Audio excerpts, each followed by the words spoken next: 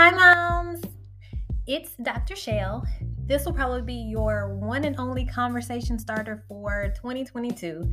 But I felt like this was something that I needed to talk about.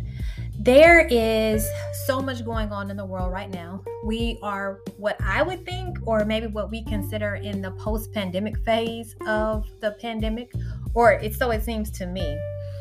But what is happening in this post-pandemic phase is that we are starting to see a lot of younger people committing suicide.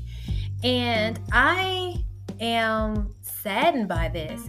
And so one of the things that I wanted to talk about today in terms of a conversation starter and actionable steps is transparency and vulnerability. There's a difference between the two.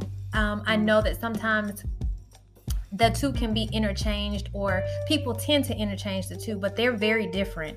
And so I looked at the definition, and the definition of transparency, or to be transparent, means to share your thoughts and opinions honestly and respectfully. And so to me, that can look like you sharing your story. It can look like me telling my story of, things that have happened. I'm sure I've shared on the podcast my birthing story, why I decided to do this podcast in the beginning. That's me sharing my story. That's me telling you the details or how things came to be, right? But vulnerability is very different. It's a state of emotional exposure that comes with a certain degree of uncertainty. So that means that you're laying your feelings, your emotions on the line. You're sharing that with someone, not really knowing what someone will do with that information. And what I'm learning is in my different circles, my different groups of friends, is that a lot of women, a lot of moms aren't vulnerable. They don't have someone that they can be vulnerable with. They're transparent, but they're not vulnerable. And it's amazing to me that women struggle with vulnerability, not necessarily being vulnerable. Well, yes, having someone to be vulnerable with. I wouldn't think that it's as widespread as it is, and I'm just basing that on my circles. It's not like they're huge circles, but there is a pattern among those circles. And so if it's like this in these smaller circles, I can only imagine that the number is even greater in larger circles and larger groups of women.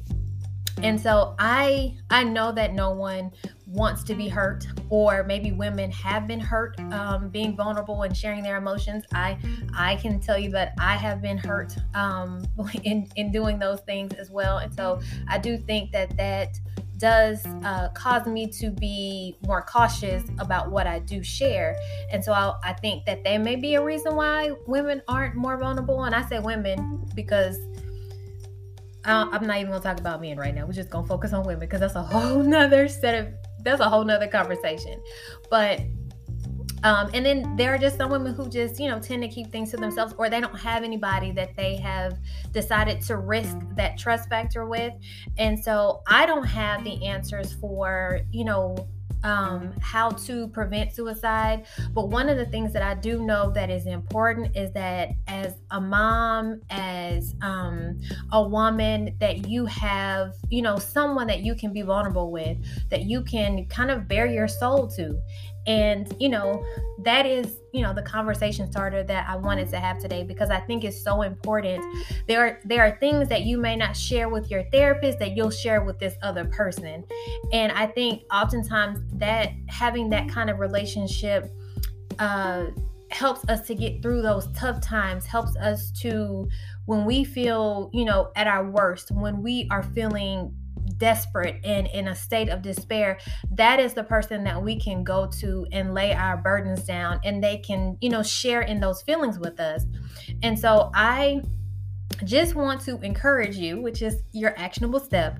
I just want to encourage you that if you are one of the women that I have described, maybe you've been hurt, or you don't trust someone, that you would find someone, that you would be intentional about finding someone today that you can choose to be vulnerable with. It is so important.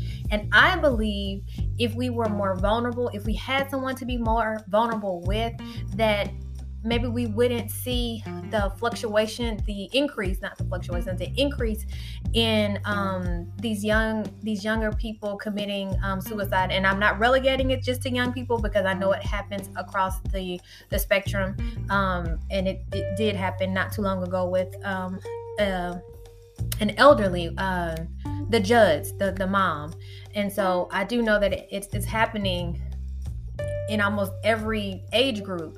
And so I just want to encourage you to be intentional about finding someone that you can be vulnerable with, and bearing your soul. Yes, there is risk, but there's risk. We experience risk every day, right? We experience risk every time we get up, we go outside, we get in our car, we drive. There's a risk. So there's a risk in living. But I think that this is a risk that is worth taking. So I hope that this has been helpful, and I hope that you take heed to my encouragement in finding someone that you can be vulnerable with. Have an awesome week.